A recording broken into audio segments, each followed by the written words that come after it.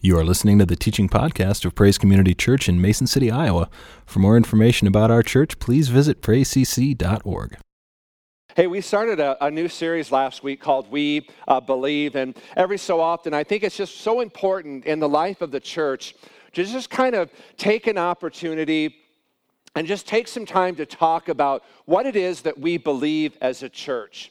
What we believe the Bible teaches regarding certain Christian doctrine, and really what we are called to believe as Christians. And last week we kind of talked about worldviews. And I just said, in that all of us have a worldview. Now, you may not know exactly what that is or what that fully entails, but regardless of that, all of us have a way in which we view the world. And we talked about basically there being two main worldviews, and that being a biblical Christian worldview and a secular worldview. And that our worldview, the way we look at the world, kind of affects the way we see the world, how we interact with the world, and that both of those worldviews, whether it's a biblical or a secular worldview, both of those are based upon faith. Last week I talked about there being three main key questions that both biblical and secular worldviews attempt to answer. And the first question is,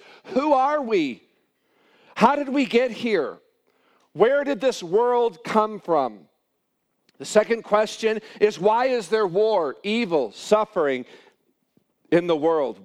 What is our major problem and what is its source? And the third and final question every worldview seeks or attempts to answer is, again, what is the solution?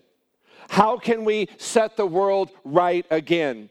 And what you will discover is that both the biblical worldview and the secular worldview offer radically different answers to those three key questions.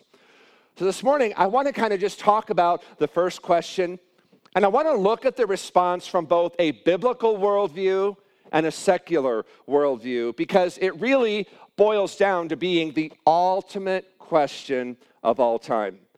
Who are we? How did we get here? Where did the world come from? Now, from a biblical worldview, we immediately kind of just turn the Bible to the very beginning, Genesis chapter 1:1, and there God kind of provides us with an answer when it says, in the beginning, God created the heavens and the earth. So from the very beginning of God's word to us says mankind had a beginning, a divine beginning, a supernatural beginning. Before there was a beginning, there was God who had no beginning. So everything that was created was the expressed handiwork of God. Mankind, you and I, being the masterpiece of all creation. Now, the Bible plainly states that behind the entire creative order is God's divine hand. No natural forces exist on their own. Nothing receives its nature or its existence from any other source. I like how John puts it in his Gospel, chapter 1, there in verse 3, and he says, all things come into being through him, and apart from him, nothing came into being that has come into being. Now, if that's true, then God's word is not only the source of laws of physical nature with which we study, it is also the source of laws of human nature, which tells us how we ought to live. So to answer to this question, who are we? How did we get here? Where did the world come from a biblical worldview? We can sum that all up in just one word, and that is God. Now, I hope and trust as you came in that you got a outline, because you're going to need that this morning. It's going to just be very, very helpful for you to have that, because what I want to talk on today, it really can almost kind of come across as very, very scientific, not so much as a sermon, but more kind of just scientific. It's one of these subjects I've never ever, I think in my whole history of being a pastor, have I preached on this. I'll mention it from time to time, but I've never really kind of come to address the subject head on like I want to do today. So if you don't have an outline, grab one, because it's going to be really helpful as we kind of go through this. Now, the same question, who are we? How did we get here? Where did the world come from a secular worldview, has just, again, a radically different response. Now, I don't have to tell you that there is just an ongoing debate, has been for decades. It's just kind of a red hot and heavy debate in our culture today that really looks not to be resolved anytime soon. Now, entangled and engaged in this debate are scientists, doctors, lawyers, judges, teachers, and politicians. Not too long ago, a federal judge ruled in Georgia that the Cobb County School Board could not put stickers on their science textbook with the following statement, and it read, "This textbook contains material on evolution. Evolution is a theory, not a fact, regarding the origin of living things.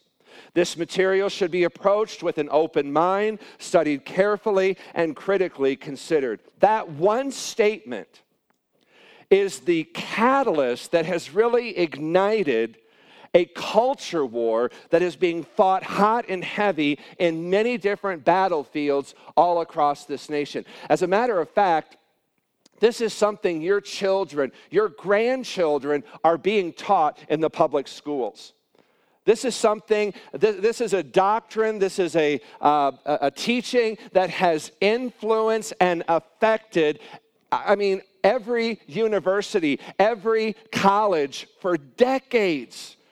And there is an effect, there is an influence that this is having and has had upon our culture, and why I think as Christians it's so important to understand what this revolution about evolution is all about. So I want you to know right up front, there is no way in one message that I can either disprove evolution nor prove creation.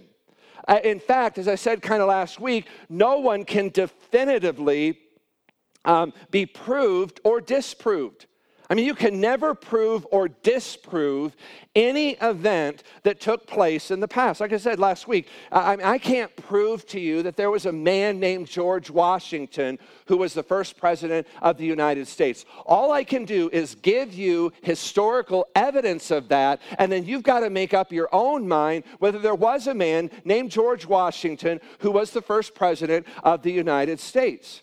And so we're going to, this morning, I'm going to ask and attempt to answer what I think are 6 very simple but key questions that will totally help us put our arms kind of around this great debate and again kind of understand what is this revolution about evolution all about. So let's just start with this question. What is the definition of the theory of evolution? Now, the very first problem in discussing evolution is really defining evolution.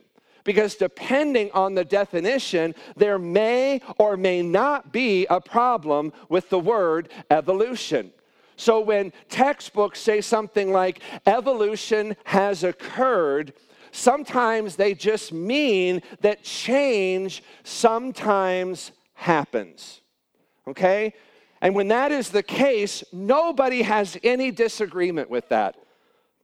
Nobody disputes that claim that change sometimes happen.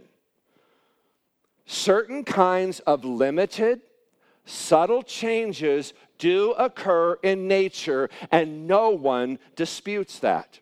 Actually, there are really 2 meanings to the word evolution, and sometimes the word refers to what is known as microevolution. And microevolution simply states that change does take place within certain kinds of plants and animals, and that there are certain varieties with different species. It's interesting, I'll oftentimes read that, this species of animal has now become extinct, and lo and behold, all of a sudden, scientists discover a brand new species we've never seen before. That's an example of microevolution.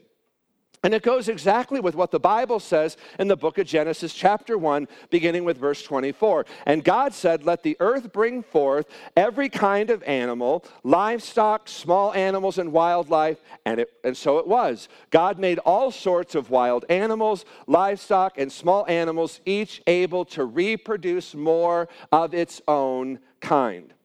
That's microevolution. The second type or meaning of the word evolution is what we call macroevolution. And this is kind of where the wheels begin to fall off the bus. This is the theory that kind of made Charles Darwin famous. In essence, he not only said that living matter evolved from dead matter through an unknown random process plus time, but that all animals and plants and people evolved from a common ancestor through a random process of natural selection that ensures the survival of the fittest. Now, to quote Carl Sagan, the 20th century high priest of the religion of evolution, he said, all living things arise by blind physical and chemical forces over eons from slime. Now, my daughter makes slime. I don't know if your kids are into that, but there's all these things on the internet where they can mix things and kind of create their own slime. He also goes on and says, and human beings and all other species have slowly evolved by natural processes from a succession of more ancient beings, now get this, with no divine intervention needed along the way. Let me make this really simple so everybody can understand it. In essence, evolution wants us to believe explosions are us. And that's really kind of, in a nutshell, what evolution is. Explosions are us.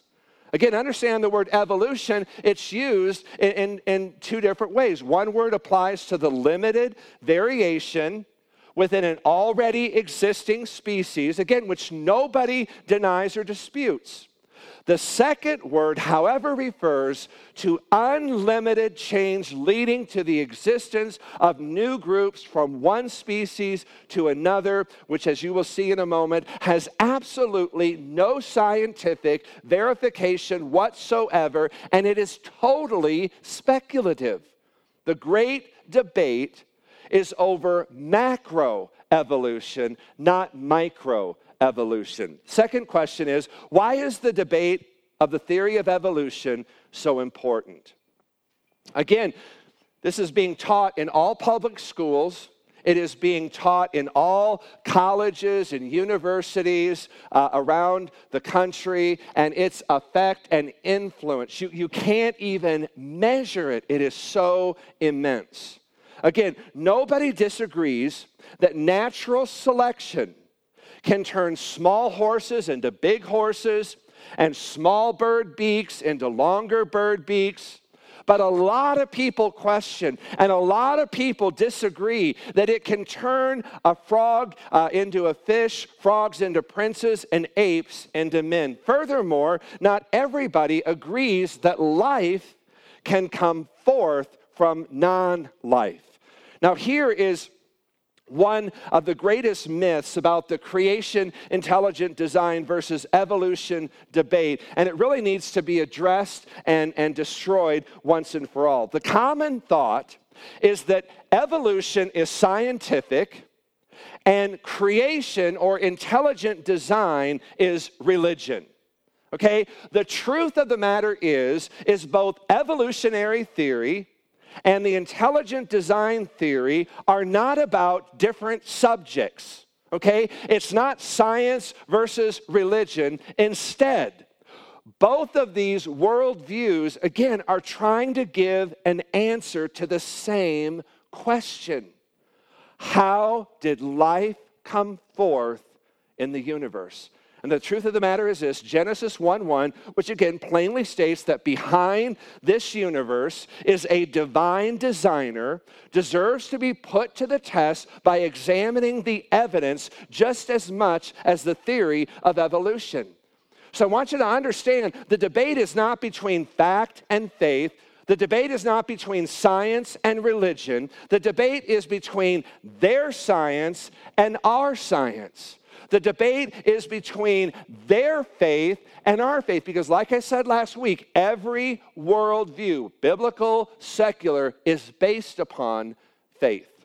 Dr. L. Harrison Matthews, a noted evolutionist who wrote the introduction to the 1971 edition of Darwin's famous book, Origin of the Species, here's what he wrote. He said, "The fact of evolution is the backbone of biology, and biology is thus in the peculiar position of being a science founded on an unproved theory.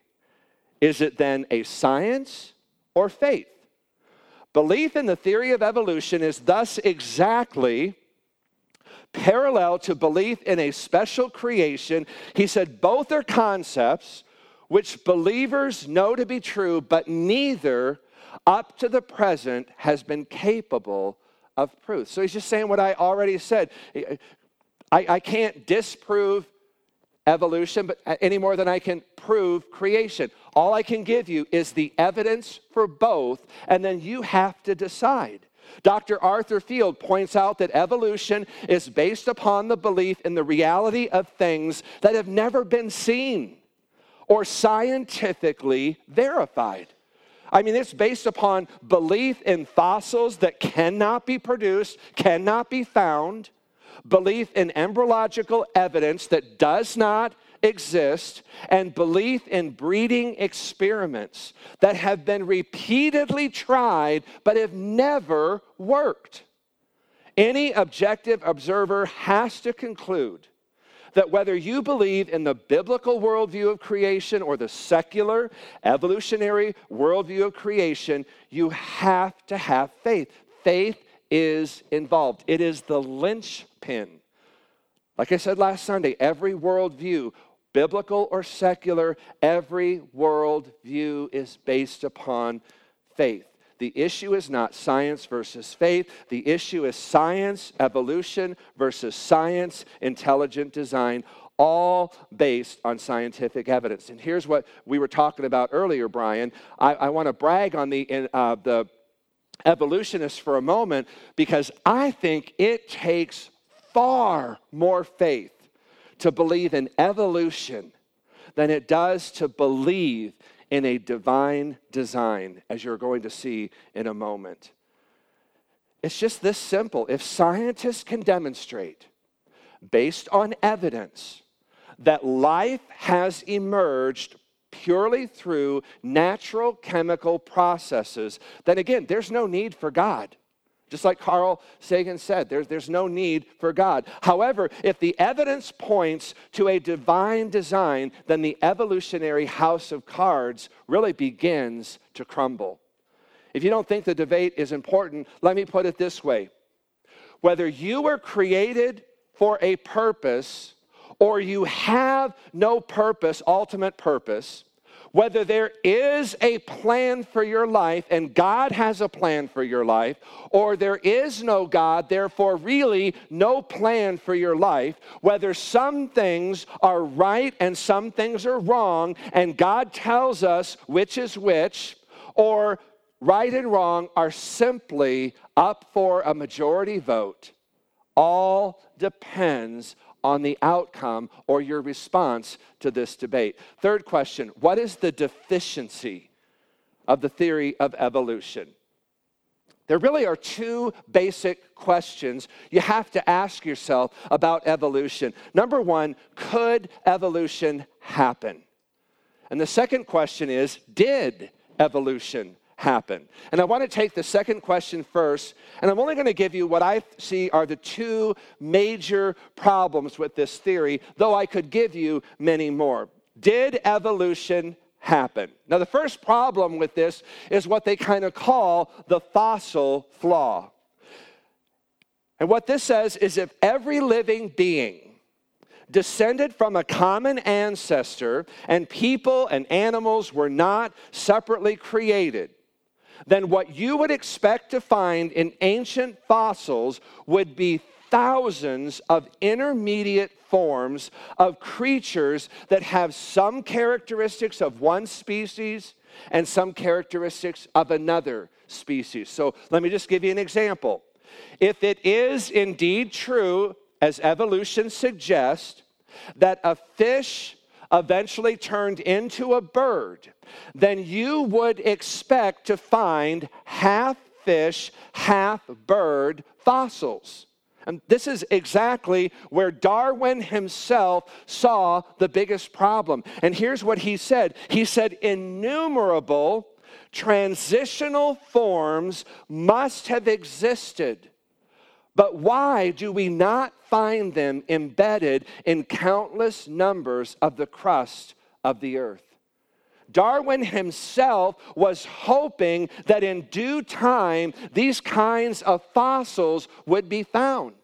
Well, here we are in the 21st century, and the fossil record is so anti-Darwinian that the evolutionists have now had to conjecture that evolution occurs in small groups that evidently were never fossilized.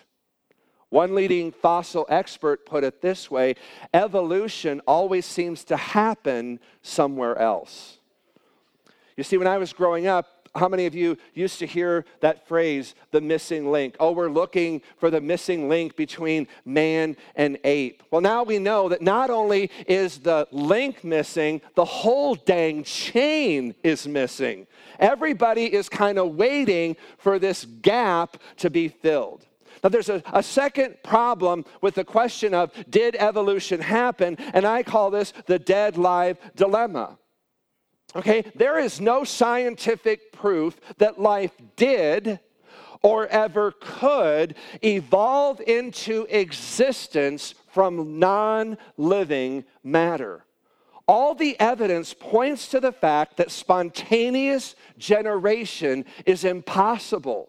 During all recorded human history, there has never been a substantiated case of a living thing being produced from anything other than another living thing.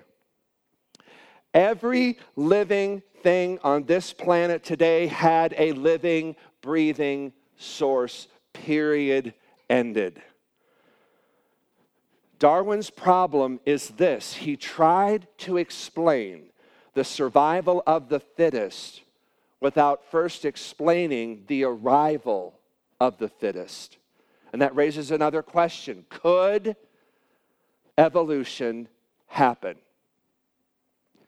On your outline, I put on there 3 letters, DNA. Now, within each cell of your body, there is an area called the nucleus, which contains the chromosomes. Within the chromosomes, there is a structure that scientists have identified as DNA. Now, simply put, DNA, it is a super molecule which stores coded hereditary information. It's what says you're a boy or a girl, okay? It is made up of 2 long chains of chemical building blocks that are paired together. Now, to understand DNA, it is somewhat like a computer program on a floppy disk. What DNA does is it stores and it transfers encoded information and instructions. Now, get this. This is phenomenal. The DNA of one human being stores enough information code to fill 1,000 books, each with 500 pages of very small, closely printed type. This information is far more sophisticated than that of any computer. Scientists are now beginning to realize that cells containing such a complex code and such intricate chemistry could never have come into being by accident or chance. No matter how the chemicals are mixed, they do not create DNA or any intelligent code whatsoever. Only DNA reproduces DNA. Sir Fred Hoyle, an internationally recognized astronomer, mathematician, and one of Great Britain's foremost scientists, said the chance of life coming from non-life is about 10 followed by 40 zeros. Now, what did he mean by that? Well, let me quote him. He said, there is about as much chance of life being spontaneously produced as there is a tornado blowing through a junkyard and building a Boeing 747. Fourth question, why do scientists have such a devotion to the theory of evolution? And I know what some of you kind of may be thinking. You're asking yourself this question, and it's a good one. If evolution is such a deficient theory, if in fact it not only didn't happen but really couldn't have happened, why do scientists so vigorously defend it? To put it simply, the faith, again, that's the linchpin for both worldviews, the faith of the evolutionists gets in the way of the facts of science. One of the most well-known scientists in the world is Richard Dawkins, and he made this statement. He said, even if there were no actual evidence in favor of the Darwinian theory, we should still be justified in preferring it over all rival theories. You know what he's saying there? He's saying my mind is made up and don't let the facts get in the way. The question arises, why? Why are they so devoted? Again, the answer is going to shock you, but here it is. Dr. George Wald, professor emeritus of biology at Harvard University, and the Nobel Prize winning in biology in 1971 said this. He said, there are only two possibilities as to how life arose. He said one is spontaneous generation arising to evolution. The other is a supernatural creative act of God. He said there is no third possibility. Spontaneous generation, the belief that life comes from non-living matter. Now get this, was scientifically disproved 120 years ago by Louis Pasteur and others. That just leaves us with only one other possibility, that life arose as a creative act of God. But I will not accept that philosophy because I do not want to believe in God. Therefore, I choose to believe in that which I know is scientifically impossible. Spontaneous generation leading to evolution. These are supposed to be the smart guys. Harvard biologist Richard Lewontin, even while admitting in his own words the patent absurdity of much evolutionary theory, said simply, we cannot allow a divine foot in the door. Now you do understand that evolution, it's not primarily a science. It is primarily a philosophy and a religion. It is a philosophy that says this is a closed universe and the supernatural does not exist. It is a religion that has Darwin as its prophet, origin of the species as its Bible, and the theory of evolution as its God. Fifth question, what is the danger? What is the harm of believing in the theory of evolution? Again, this has been taught to your children. It's been taught to your grandchildren. It's been taught for decades in schools, in colleges, and universities around this country. And do not think for one moment that this has not had a pervasive effect and influence upon our culture. It has. So what if people still want to continue to believe in this theory? What's the harm? Think about it. Either we are here by the accidental act of a random, purposeless process, or we have been created in the image of God with a purpose by His design. Again, the reason this is so important is your starting point will determine your concluding point. If we are ultimately the byproduct of time, chance, and random processes, then regardless of what else one says, we are really worthless, invaluable creatures, and there is nothing more beyond this life. Jeannie Haas was sharing with me in between services that she has a relative of hers that is a college professor and very much into the evolutionary thinking. And, she asked him, do you believe in the afterlife or eternal life? And he said, no. And she said, well, what is eternal life? And he said, memories. And she's like, well, those memories are really only good for a couple of generations. And think about that. I only really have memories of my mother and father and their mother and fathers. Beyond that, I have no memory. And so memories are really only a couple of generations old, and then they're gone. So what is eternal life? What is beyond this life? But if we were created in God's image and God's likeness, then I believe there is a purpose for our being here. And I believe that we are significantly valuable.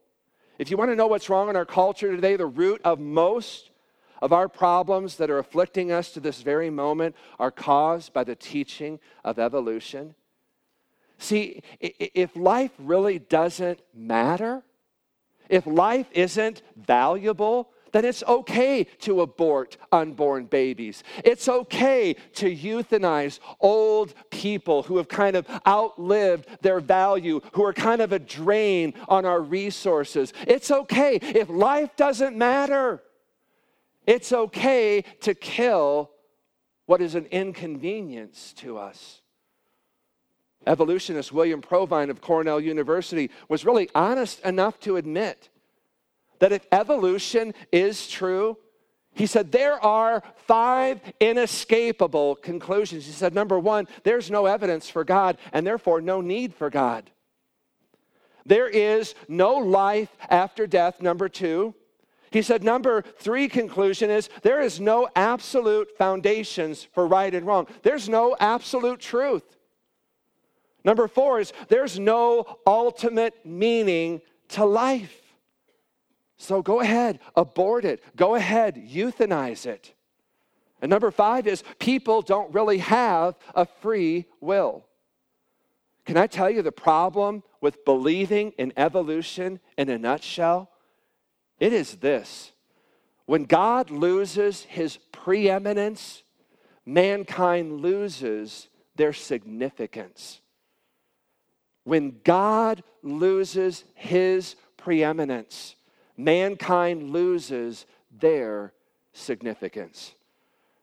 This is a battle over more than just science, because when evolution is taught in the science classroom, you know what? It will bleed over to ethics, to law, to education, to morality, to theology and philosophy. It is like a cancer in the bloodstream that will affect every vital organ of the culture. 6th and final question is this: what does design creation do to the theory of evolution? Psalm 119 says, the heavens are telling, or translations say, the heavens are declaring the glory of God, and their expanse is declaring the work of his hands. The Bible makes no bones about it. It says the earth was divinely designed. If you look at this creation and don't see evidence of a creator, don't blame the creator.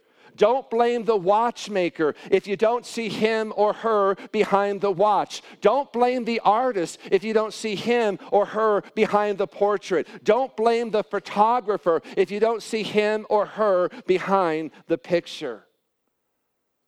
I mean, do you really believe that this earth, this planet, is accidental?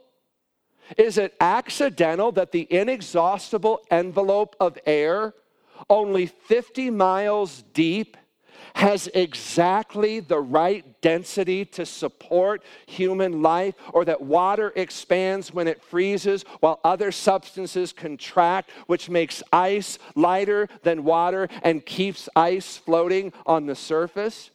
Do you realize without that, lakes would be solid ice clear down to the bottom and no fish could survive? Is it accidental that the earth is precisely tilted, giving us 4 seasons a year? Is it accidental that the sun's fire does not generate so much heat that we fry, but just enough heat that we don't freeze?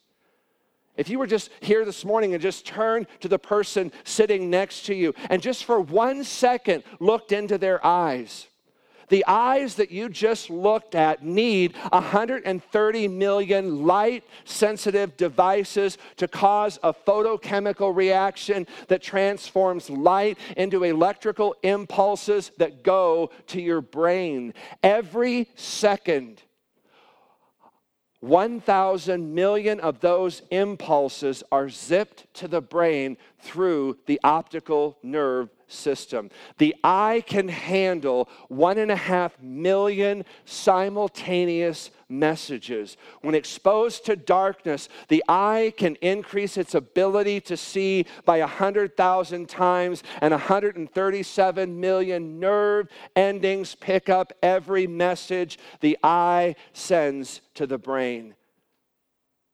DNA just happened by chance. Your eye just happened by chance. I like what one man said. He said, if you come into the kitchen and saw the alphabet cereal spilled on the table and it spelled out your name and your address, would you think the cat just knocked over the cereal box?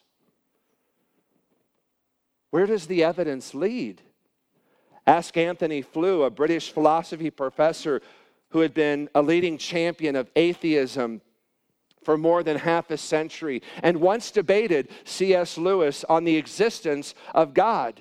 At the age of 81, after decades of insisting that belief in God was ridiculous, has now changed his mind and has now stated that based on scientific evidence, there had to be a super intelligence, a first cause as the only good explanation for the origin of life and the complexity of nature.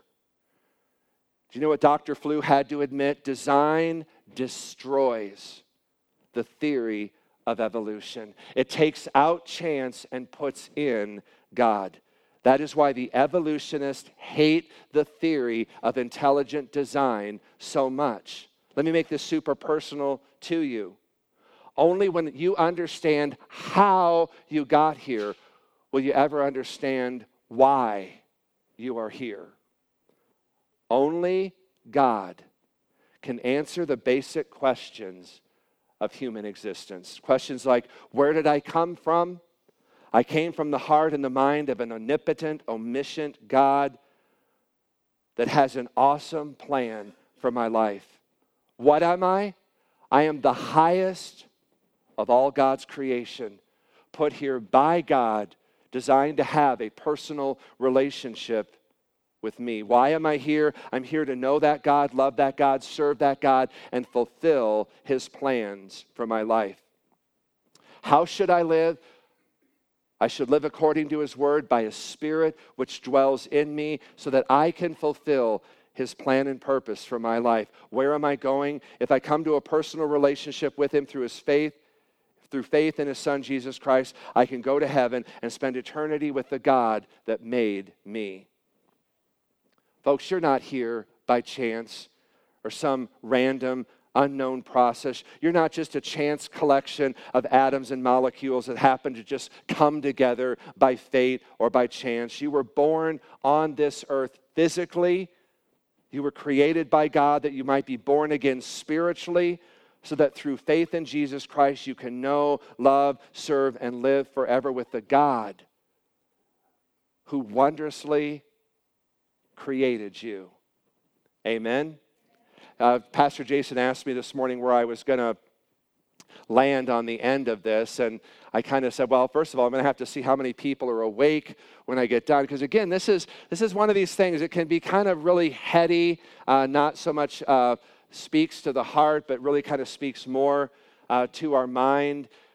I know many of you maybe were a part of our celebration of life yesterday for one of our dearly beloved members, Pat Ellsbury, passed away earlier this week, and we had a celebration of her life. And I don't know about you, but I never, ever in my life have been or conducted a funeral where at some point in that process, I don't reflect or I don't think about where my life is.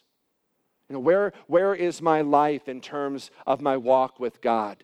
Am I living, am I fulfilling God's purposes and plans for my life? If this were the end of my life, I mean, where would I be? What would people be thinking? I mean, would people be thinking that I impacted their lives? Would people think that I was here and made a difference in people's lives like Pat had done in so many lives?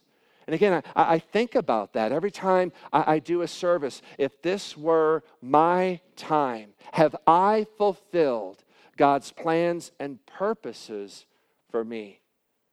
Now, I believe I was created by God. I was created for a specific purpose, and the number one goal of my life is to discover and to fulfill that purpose. That's where I want you to land today. To understand you are created by God. As a matter of fact, David wrote in Psalms that we are wondrously created. And God has a plan and a purpose for your life. And you may be here this morning and you may say, Pastor, I don't know what that is. You know what? It's not too late. God has a plan and a purpose for your life, and it is incredible. And God wants to reveal that to you.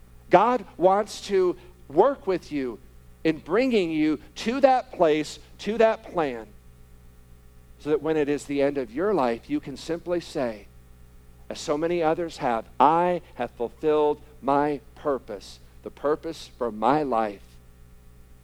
And we were able to do that with Pat. And I love that about our church. Is most of our celebrations of life here, it is an affirmation. She lived out God's plan and purpose for her life, and we celebrate that. That's where I want you to land today. Is that when your time comes, it will be a celebration of your life that was created by God with a specific purpose, and you nailed it. That's where I want you to land today. Amen. Let's stand together. Father, we just thank you so much that we are wondrously created. And the Bible says that we know that. Yet the Scripture also says that there are people who just suppress that truth, that revelation, that they suppress that with unrighteousness. Father, we don't want to suppress that. We want to acknowledge today. We want to celebrate the fact that you have created us. And not only have you created us, but you have created us with a divine, a specific purpose to be fulfilled upon the earth. And God, every one of us, it is my desire that every one of us would seek to know you and to discover that plan and that purpose. God, to work in unison with you, your Spirit in us and through us. God, that we would fulfill that plan and purpose for which you have created us for. So God, that's where I want every heart, everyone to land here today, God, is an acknowledgement that, God, you have created me, an acknowledgement that you have a marvelous plan for my life. And God, that there would just be a desire to know you, and in knowing you, to come to discover what that is. And God, in cooperation, in unison with your Holy Spirit, God, that we would be able to live out and to fulfill that purpose, Father. We thank you for that. And Lord, we just pray and we offer ourselves here today to you to say, may that be so in my life today. And all this we pray in Jesus' name, amen. Thanks for listening. For more information about Praise Community Church, including gathering times and events, please visit us at praisecc.org.